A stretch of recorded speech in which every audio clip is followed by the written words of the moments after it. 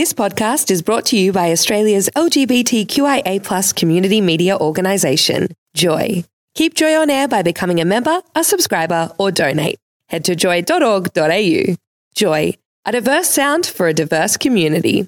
Joy 94.9 is a GLBTIQ community radio station in Melbourne, Australia. Support Joy 94.9 by becoming a member at joy.org.au.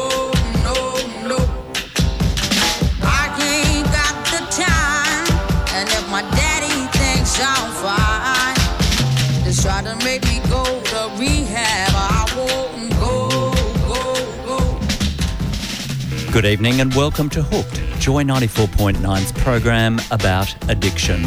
Research shows that the LGBTI community has addiction problems of at least twice that of the general population, and we want to explore why and how this has come about.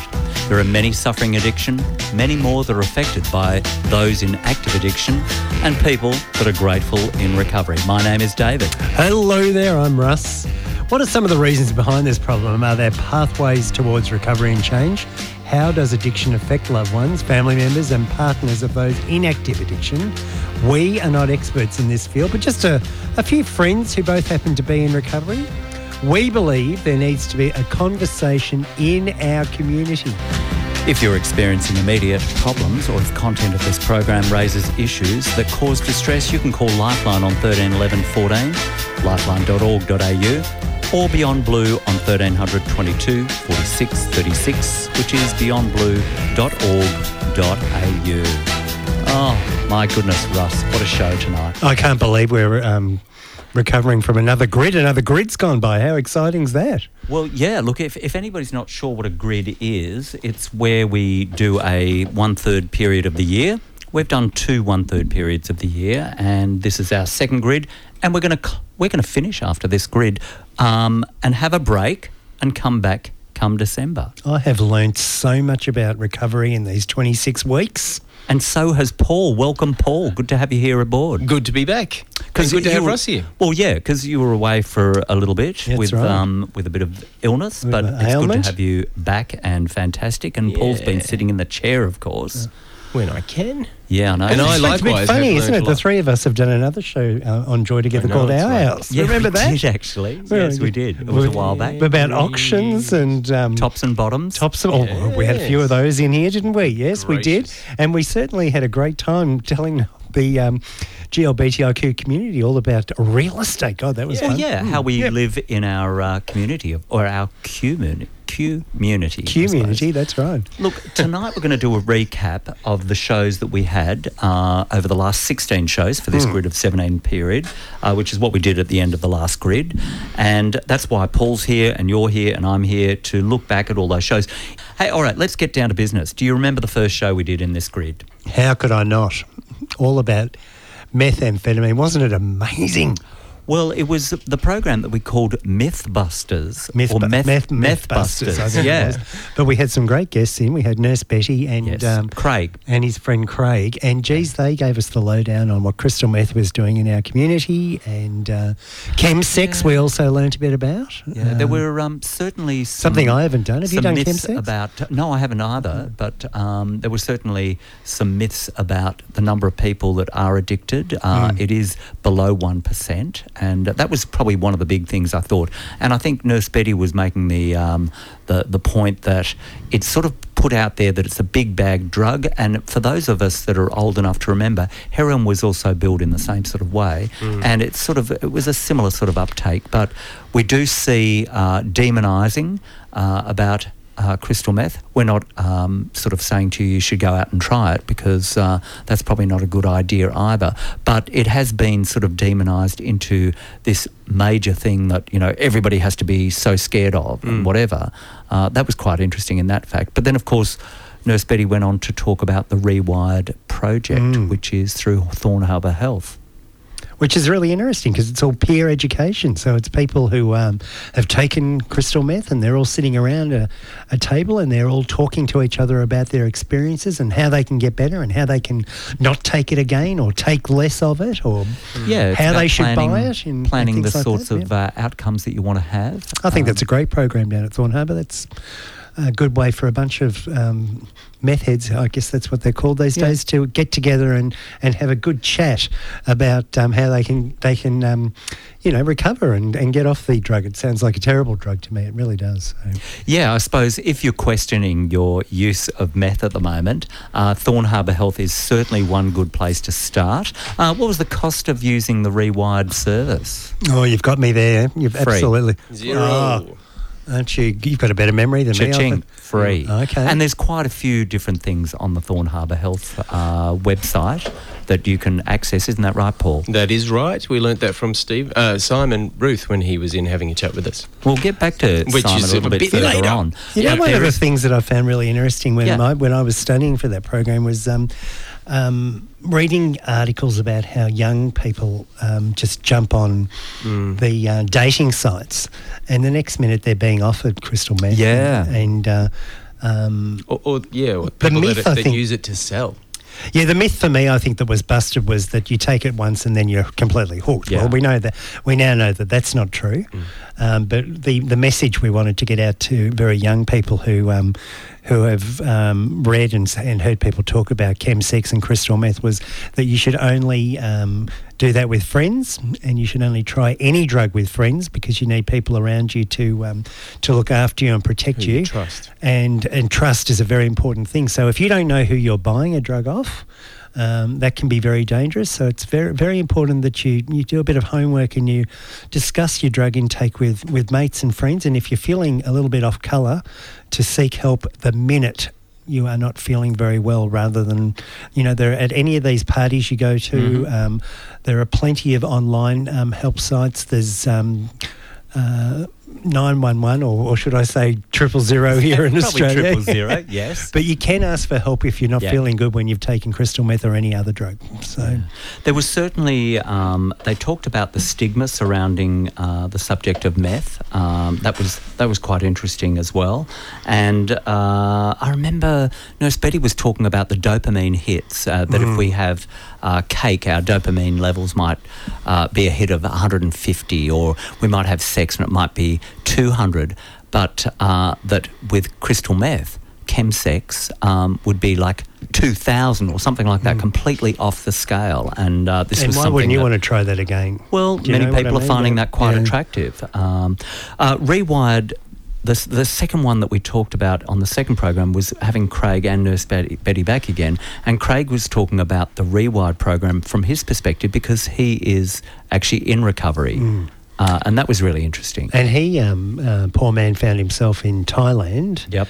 And got hooked on the drug there, and in circumstances where it's very cheap to get, it's very easy to get, but it certainly was a downward slope for him. There was lots of unprotected sex, and there was lots of, he lost his job, and thank goodness he did find recovery because he's now got his life back and he's living here in Melbourne again. And he's helping other people in the Rewired 2.0 Exactly right, program, exactly right. which is definitely a program of abstinence, but it's about men supporting each other in that program, which is what an amazing turnaround that is. Oh, look, well, he had his rock bottom in Thailand, and I couldn't imagine a scarier place to have a rock bottom is overseas, and not knowing what substances you're taking and who you're getting them from. So for him to get back to Melbourne here and get into an amazing program like Rewired, I think that's good recovery at work. We also talked about what to do when somebody was in a psychosis.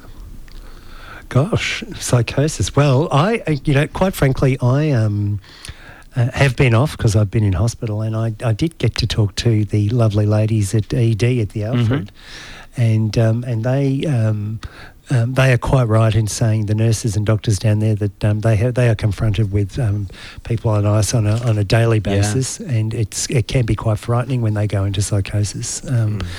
And obviously they lose control, they get angry, they lash out, and so it's a very paranoid drug, isn't it? They really don't know what they're thinking about half the time, and these frontline people, the nurses and doctors at places like the Alfred and Royal Melbourne, do a wonderful job, so we thank them very much for looking after anyone who's got an addiction to something. They do their very best.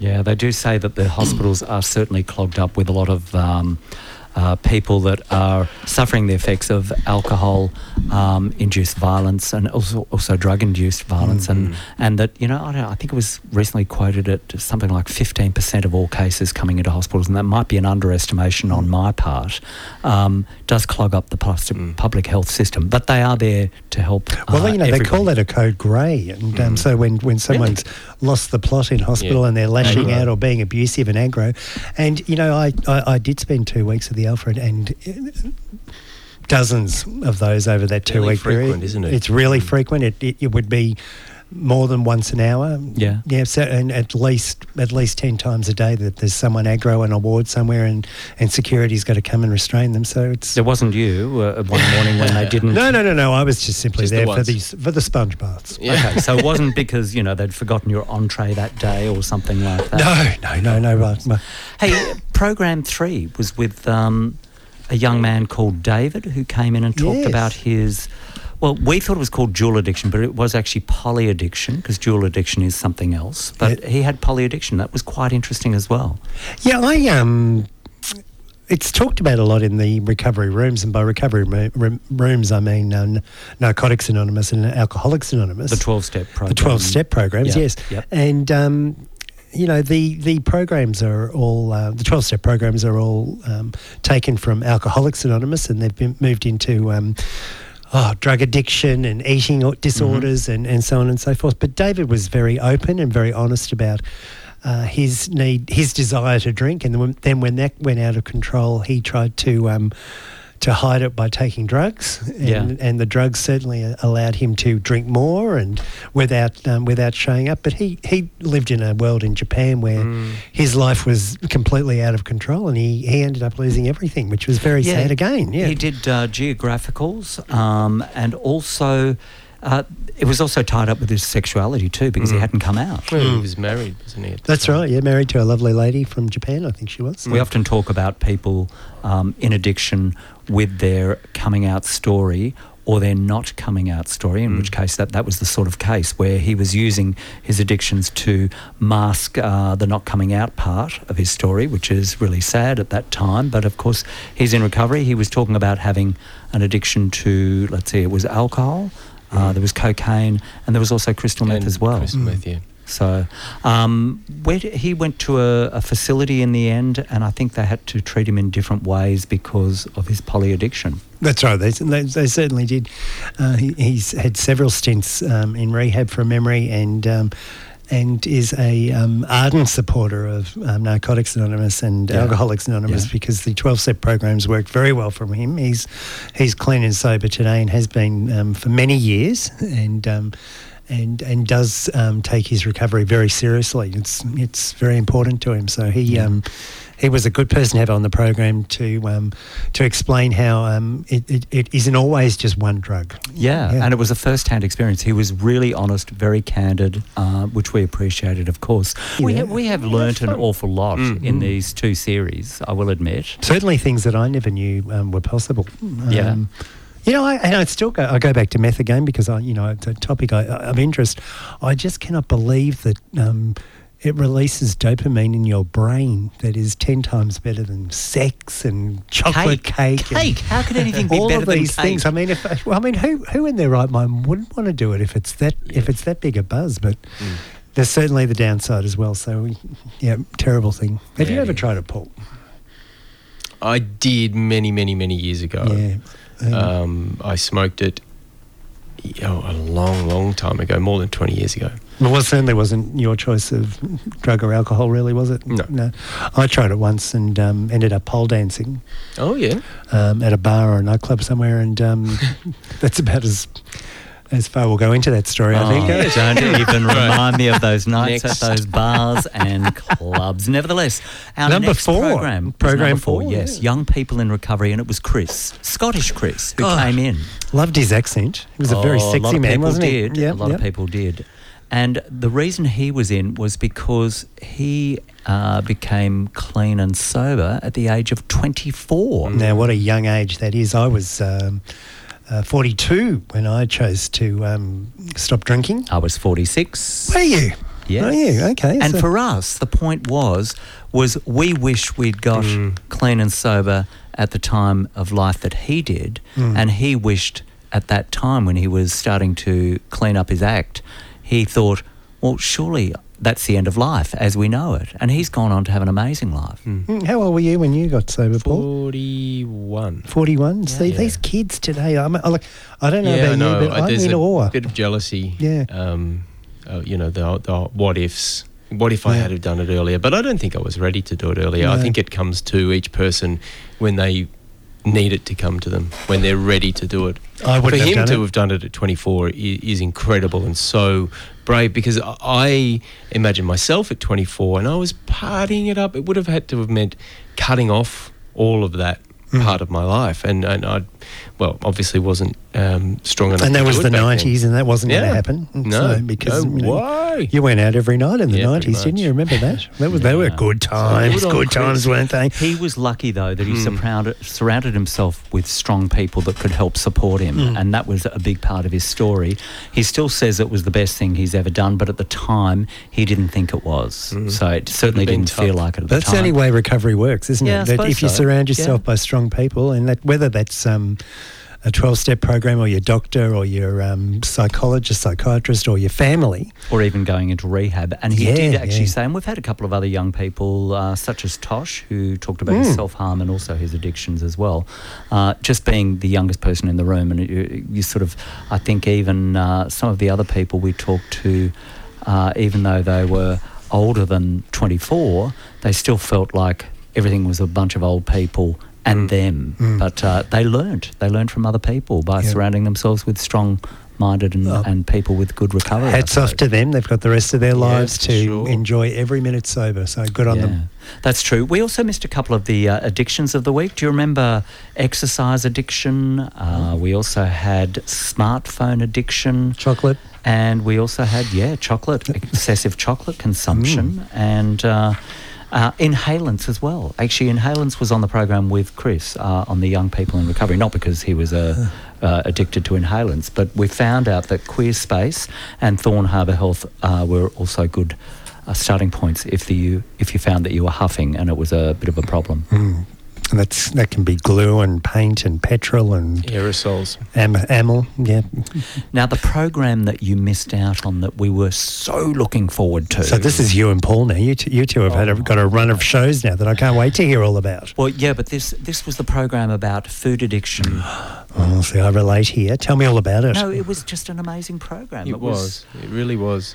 It was Justin and Sarah. They were just so honest and open, but more than that, it was just because, and I think we mentioned this on the show, or you certainly did, was that food is so necessary for But you life. can't abstain. No. You can't abstain. So how then do you reduce your food intake to an acceptable level for you that I mean, because everybody needs to eat. Yeah, you it's could in give your up face. drugs, It's you everywhere. could give up alcohol, you could give up inhalants, you could give up caffeine, you could give up whatever you feel that you're addicted to, You but just food can't you've got give to up keep on food. eating. So- I think Sarah's story was just so amazing when she talked about, certainly about losing a child not long after birth, and also just some of her story was just so frank and honest. How much did she lose? It was quite inspiring.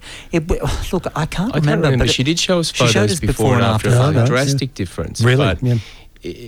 the commonality between both Justin and Sarah were the ways in which they were eating. So the eating to make themselves feel better, in essence. It was the obsessiveness behind Yeah. it. And I remember Justin, his before photos, he was a big guy. He was quite tall and he just looked like a big guy. And you wouldn't actually think that he was overweight. You'd just go, oh yeah, he was a little bit, but like he was just a big guy. Yeah. I got a snippet to play actually from our food addiction program.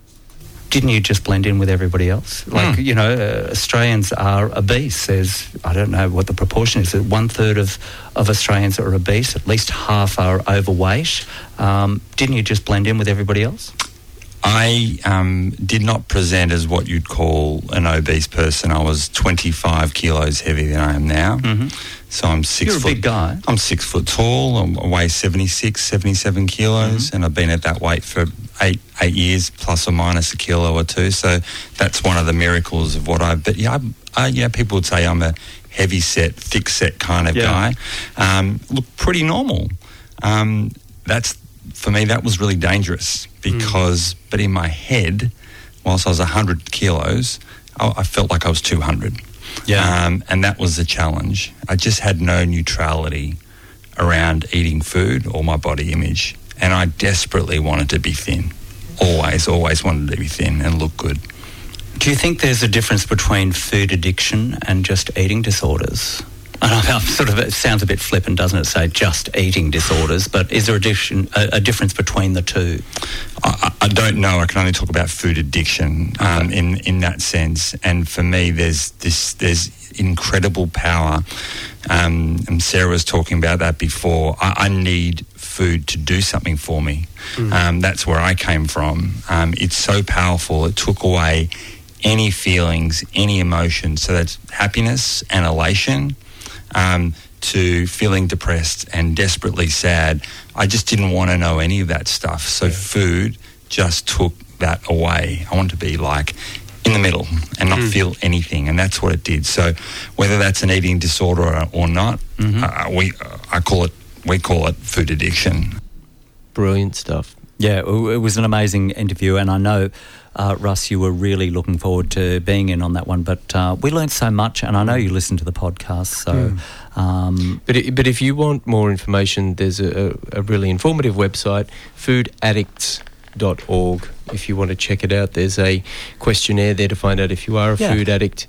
But just really interesting stuff, and stuff that I hadn't thought about. I mean, like you've said before, there are the front and centre addictions that everybody knows about, and then there's a little bit off-centre ones like food addiction. And also food addicts are different to Overeaters Anonymous as well. So there's a little subtle difference there as well because of their definition of abstinence, which was... no flour, no sugar, and controlled quantities. That was also at the same time that the ABC was screening You Can't Ask That, and they actually did an episode on alcoholics, which was pretty amazing as well to watch. Really good. I don't think not everybody was an alcoholic or professed to be an alcoholic. There were a couple of people that certainly had modified their behaviour, but it was drinking and really interesting to watch on mainstream TV. Yeah. What were the replies of the answers like? Yes, I'm an alcoholic, and this is how much I used to drink. Or? There was people were telling their stories of how they got to rock bottom and how they then got into a program of recovery. There was some. It was funny to watch. I suppose on an everyday TV station like the ABC or something like that. Wow. The program after that was with one of my favourite people, and I hope to meet him one day. I'm not going to meet him by going to Thailand into his rehab, but Stu Fenton, who did counselling in Sydney. He's also an addict that has gone into recovery. And over the years, he's done his studies, and he is an amazing principal counsellor at R12, which is a facility in Thailand near Chiang Mai. And he talked about that particular, well, they call it R12, Resort 12, but it's actually a rehab. And he talked about it's only for LGBTIQ plus people and specifically designed to help people with their addiction. And all of their staff are also recovering people as well. So they're in recovery. Yeah. And they understand what's going on. And they're all LGBTI plus as well. Which is brilliant. I mean, this is, speaking about learning, I'd never stopped to think, well, how does an LGBTI plus person differ from someone else in addiction? And obviously we... have specific issues that we need to address as part of that process, which is just brilliant. Walk into Malvern Private or one of the other rehabs here in Melbourne and say, about my chemsex, blah, blah, blah, blah, blah. Yeah. Well, that whole that old chestnut internalised homophobia. Yeah. I mean, you definitely do need a program for our community. I mean, that that's is a big aware one. of those issues A big and one knows for how us, to yeah. treat them effectively, which Yeah. is certainly, it sounds like what R12 does, given what Stu was saying about it. It sounded amazing. It looked like a fantastic It place to looked go amazing, to. yes. It was interestingly cheaper actually to go there if you were from the United States than to actually go to a facility in the United States. Still a little bit expensive for us as Australians, but if you don't have the insurance that you require for a facility here in Australia, or if you were looking for something much more specific that addressed our needs, it certainly was an amazing place. And Stu was just an amazing guy to talk to, I think. Yeah. He thanked us afterwards, I think, from the interview, and he really enjoyed the interview as well, which is a compliment. But it was a particularly good interview. If you ever want to check out that podcast, I think it's one of our great ones. And Stu is certainly someone, as you were already saying, David, his CV is 2 pages long, just with the experience that he's had in the space of drugs and alcohol addiction. And also, I think he was off to a conference and he was going to Paris to talk about, it was basically, I think I put it down as whatever doesn't kill us makes us stronger, but he was talking on the subject of the LGBTI community being more resilient than regular folk, and how, we've faced so much adversity that we actually are able to bounce back and also cut through the crap, I suppose, as well. Yeah. Yes. There is one quick program that we're going to skip over because it was during the Radiothon period and we were looking for donations. We were looking for people to become members. We hooked up with a couple of past guests by phone, actually. But the one thing about it was that without community radio, there wouldn't be a program like this on the air. So without the support of people that are members and also those that donate. $1 a minute. $1 a minute it takes to stay on air here. $1.14 actually. But anyway, it wouldn't be on anywhere else. So, we thank all of the members and the sponsors and the other people involved in Joy 94.9.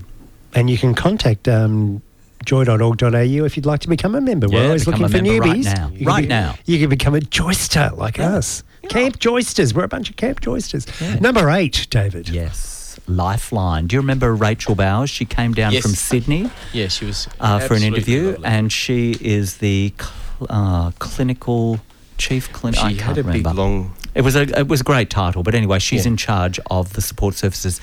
Can you remember how many calls Lifeline gets per year? It was 1 million. 1 million. Yeah. 1 million Really? calls. Yeah, From incredible. all around Australia, which is pretty amazing in itself.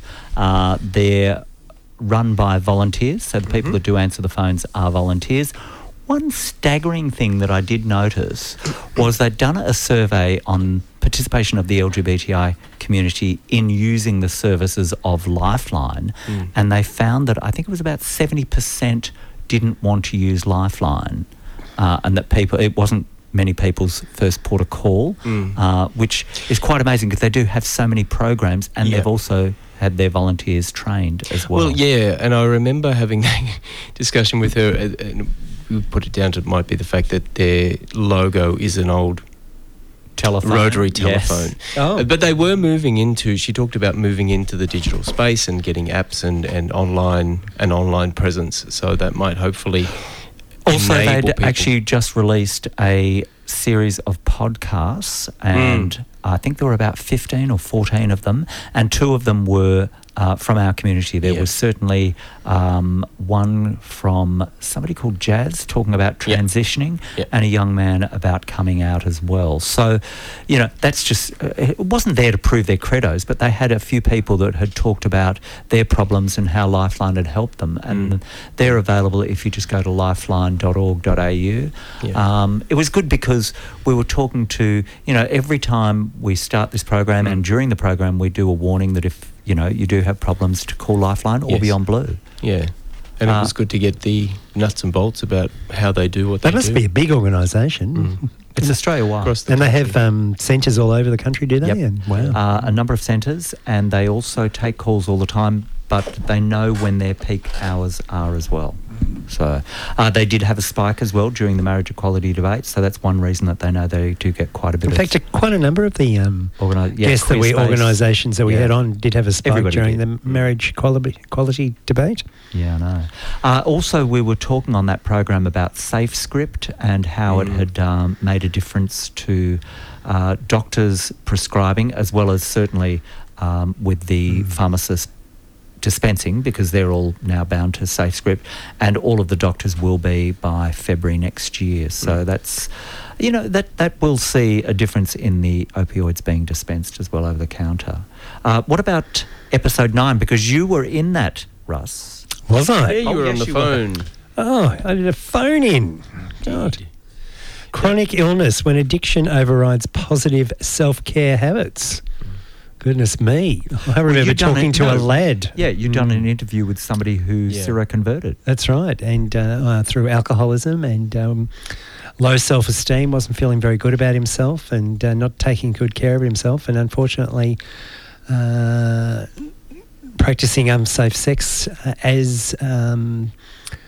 as he went around town to various sex venues and was quite drunk and having unsafe sex. And unfortunately, it was a period during the late 80s, early 90s when he seroconverted and became HIV positive. And that's something we hear a lot in addiction, where people do things that, this guy said it took away his fear of having unprotected sex. And certainly was an easy out if he didn't like himself very much. So it was an easy out as far as in those days becoming HIV positive was seen as a death sentence. Pretty well.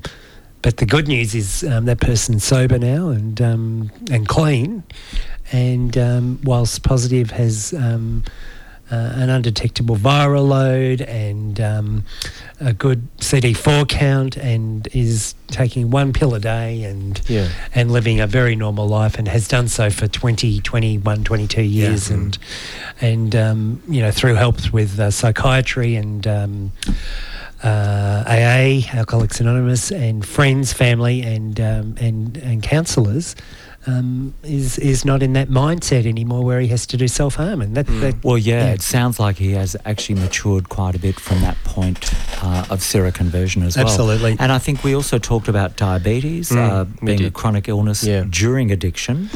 Yeah, and I was talking about, similarly to you and your mate Russ, was just that lack of consequential thinking and not giving it two shits about a very serious, potentially fatal disease, because your biggest concern, or my biggest concern, was getting a drink into me. And so not going to doctors, not getting follow-ups with endocrinologists, not looking after myself, not eating, all of that sort of stuff. Was that affecting your numbers and your bloods? Don't know, because I never checked. No, right, okay. And so would you have hypos during those periods? Or? Sometimes, yeah. Gosh, it's amazing, isn't it? So you were very lucky. Yeah, very lucky. I came out of that and into recovery without any long-term complications. There was also, that was just around the time of Rocket Man, the movie coming out. That's right. And I didn't see it. And I don't think Paul saw it. But you did. Fantastic movie, yeah, fantastic. And look, hats off to Elton John. He's been in recovery for, God, I'm guessing now, but at least 24 years. Yeah. 24 years. And he certainly told his story, and it was, I'm sure, as bad as the movie put it out to be. And But you saw that portrayal because you're in recovery.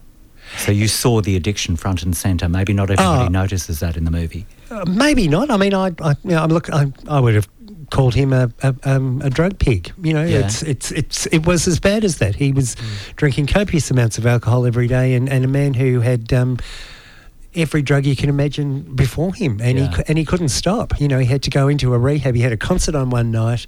I don't remember if it was New York City or it was London. It was one or the other, and he was given 30 seconds to go on stage, and he walked out of that concert and walked straight into a rehab, and didn't go on stage, and has been sober ever since. And his message, if he had anything to do with the writing of the movie and the outcome He at was the the very end, the executive message at the producer, very end. I mean, so he does he come passed on the screen at the very end and passes on his message, but Okay. it was a very, very positive outlook for people who were thinking about getting some help anyway. It was very good. All right. Then, of course, we had a program about higher power. Oh, yes. We had the lovely Aid on Hooked, and she came in to talk about higher power. And I remember opening this program with this little snippet from here. Hi, Aid. Welcome to Joy 94.9. Hi, Paul. Hi, David. Thank you for having me. It's great to have you here, Aid, and we've asked you to come in and talk about higher power tonight because, well, I mean, look, there's a whole lot of questions that I have on higher power. I don't know about you, Paul, but there's a bit of a mystery. Now, I think most people that are in recovery, because you are in recovery, how long have you been in recovery for? Almost 6 years now. Almost 6 years. Congratulations. That's always great. But before you came into recovery, I was just thinking about, because three of us were all in recovery, what was it like to be the centre of the universe? It was chaotic. Yeah. I was self-absorbed, self-obsessed. Everything and everyone was to blame for my misery. Yeah. Except you. Except, of course, definitely not me. If you had only just done this or said that, or if I could be here, or if I could go there, or if I had this amount of money, or if I had that car, if I had that job, it would all be all right. And if you all just left me alone, I'd be all right. Must have been very onerous always being right as well. The centre of the universe. Yes, but also at the same time of being the centre of the universe, I had a very low opinion of myself. So it was coupled with self-loathing. Yeah. So whilst I might have perceived, or you had perceived me to be this type of person, really deep down, I couldn't stand the skin I was in. We've talked about that actually before on Hooked, about being the centre of the universe, the huge ego, yet at the same time feeling like a worthless piece of shit. Absolutely, that describes me when I came into a tea. One of the things that I really enjoyed while I was at the centre of the universe, or was the centre of the universe, was I used to help out my family. So, they'd say, oh, look, we have to do this, we don't know how to do that. And I'd say, yes, I'll take control, I'll do it all. And I loved wearing that badge of martyrdom and being able to always use that in future as well. I did this, I did that. Yeah. Were you a martyr as well, Paul? Absolutely, yeah. For similar reasons with family, just, fine, I'll do that. And then obviously reminded them on a regular basis, well, I did that for you. So, you need to remember that. There's also an expression, Aid, about being a director in a play as well as, other things as well?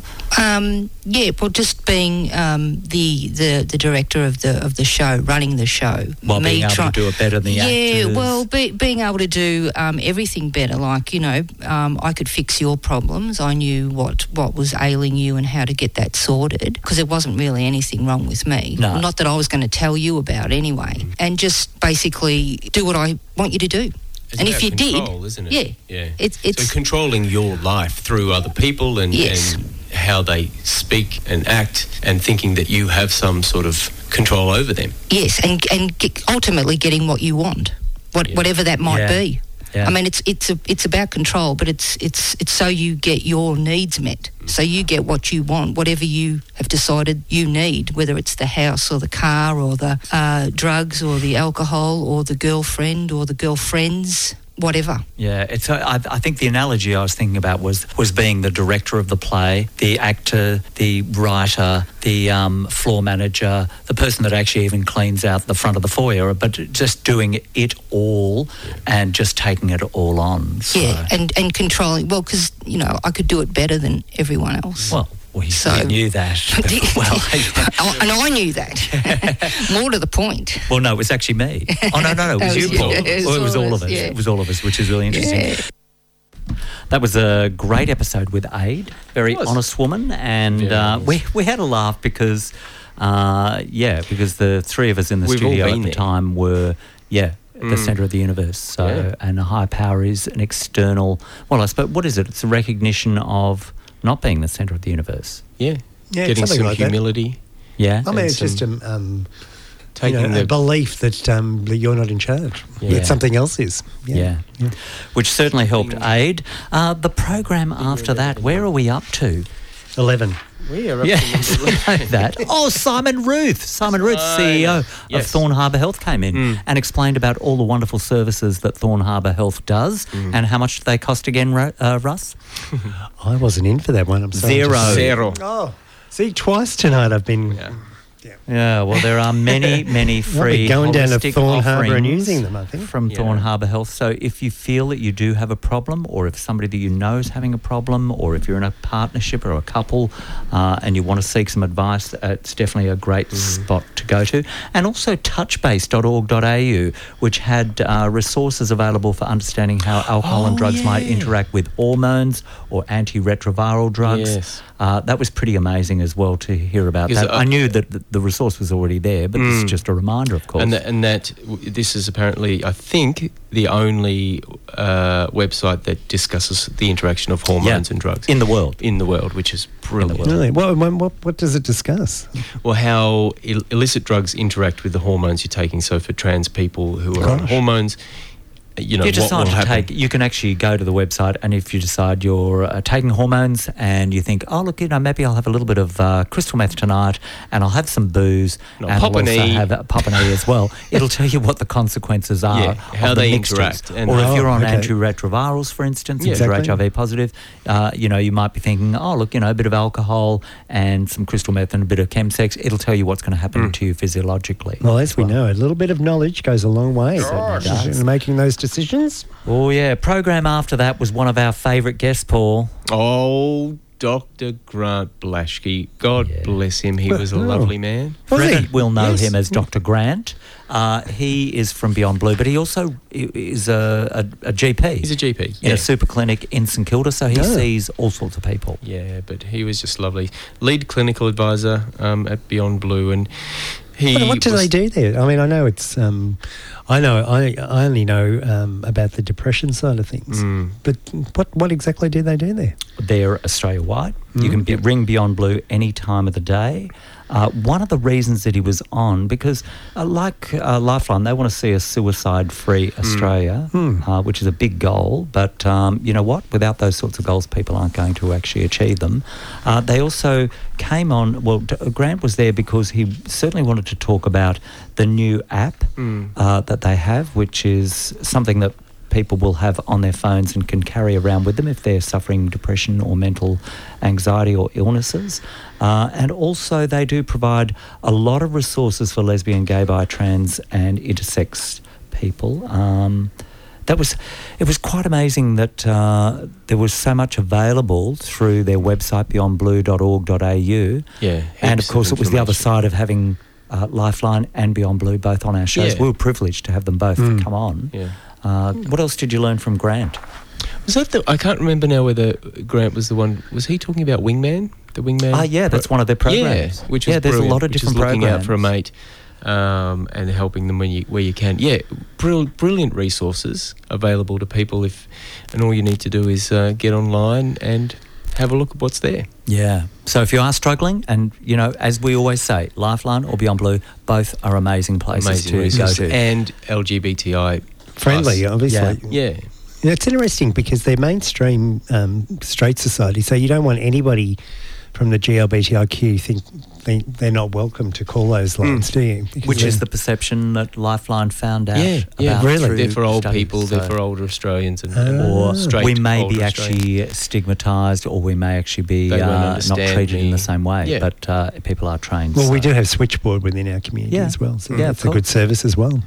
The next program I did by myself. And it wasn't by myself because I had a great guest on, Will Lanting, and he is from The Glow Show, and he co-hosted the show with me to celebrate his 10 years of sobriety. And he went from drinking 12 to 18 cans a day and ended up in rehab, and then talked about his withdrawal, his ongoing struggle of being sober, but he was celebrating 10. He said, how do I celebrate being 10 years? I don't go out and crack a bottle of champagne open, but he has had an amazing life since.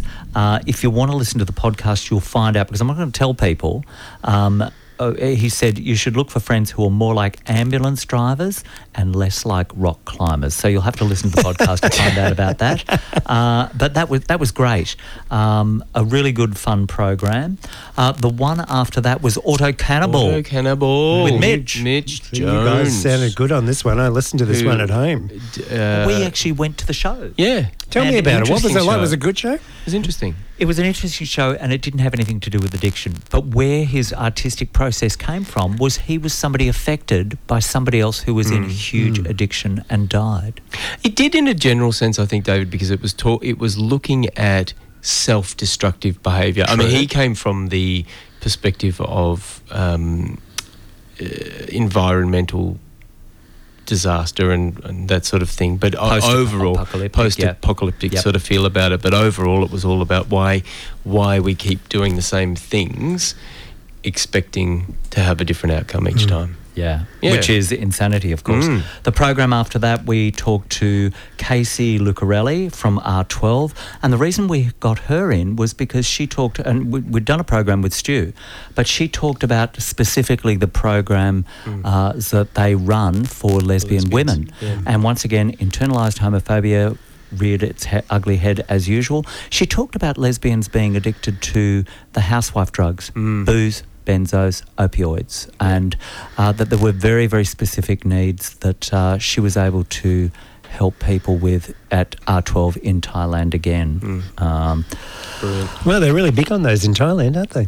Yeah, well, it's a great facility, and we were very lucky to have people that specialise, certainly, in those fields. The last program of last week. Oh, did you have fun, Russ? I love Simon Strawn. I thought his website and the changing of Australia's drinking culture is very, very, very important. Now, you weren't with us, Paul, but do you remember an ad where the kid goes to the fridge to get a stubby for the dad? Yep. That was done 10 years ago. Was it 10 years ago? No. And it ran for about a little over 2 years. Yeah. And that's actually an ad that was produced by Drinkwise. So the work that they're doing is quite amazing.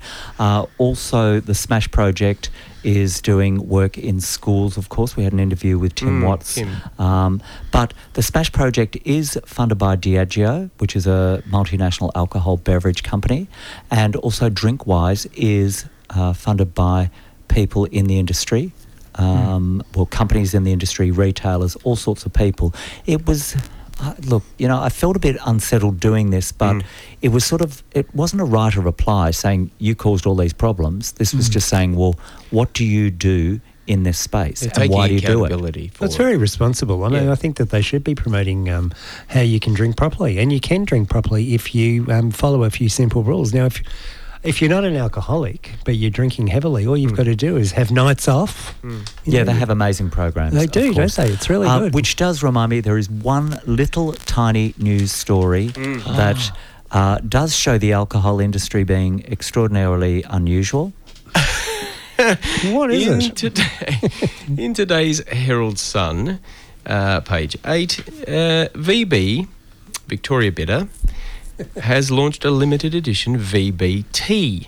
Tea that you would have in a teacup. Is it alcoholic? That smells and tastes like beer. Is it alcoholic? No, it's not. Oh, it's non-alcoholic. And it smells and tastes like beer. Tea. So it's tea. It sounds disgusting. It does sound gross. Yeah, I will say that. Really gross. So Victoria Bitter are hoping that, it's really going to kick off with the Ashes test coming up. It comes in a can? No, it comes in a tea bag, I'm assuming, but a limited number of 24-bag boxes will be on sale for $10. And where are they going to be on sale? At Coles or Woolies? Go to victoriabitter.com.au/collections. It's a collectible item. Outrageous. It still sounds gross, though. Would you have that for your morning tea, a VB? Imagine a hot beverage that smells like beer. I mean, I will admit that CUB is one of the sponsors of Drinkwise. Drinkwise. Well, it's responsible then, isn't it? Yep. Yeah, well. Look, I've just got to say that we hope you've enjoyed tonight's show and the past 34 shows. We're going to be taking a break for 18 weeks and we will be back for the summer season. And to remind you that if you're experiencing immediate problems or if content of this program raises issues that cause distress, you can call Lifeline on 13 11 14 or be on Blue on 1300 22 4636. Now, it is important to move away from self-destructive reasoning. Recovery involves breaking the cycle of addiction, removing the trigger of negative thinking, and restoring us to emotional sobriety. One of the greatest highs in life is feeling good about ourselves. Always remember, none of us are alone in this world, and the first step to recovery is asking for help. We want our community to be one of hope and look forward to your company in 18 weeks' time as we continue to explore addiction on Hooked. Meanwhile, it's goodbye from Paul. Bye. It's goodbye from Russ. Goodbye. And it's goodbye from me, David. Goodbye. Joy 94.9 is a GLBTIQ community radio station in Melbourne, Australia. Support Joy 94.9 by becoming a member at joy.org.au. Thanks for listening to another Joy podcast, brought to you by Australia's LGBTQIA+ community media organisation, Joy. Help us keep Joy on air. Head to joy.org.au. Joy, a diverse sound for a diverse community.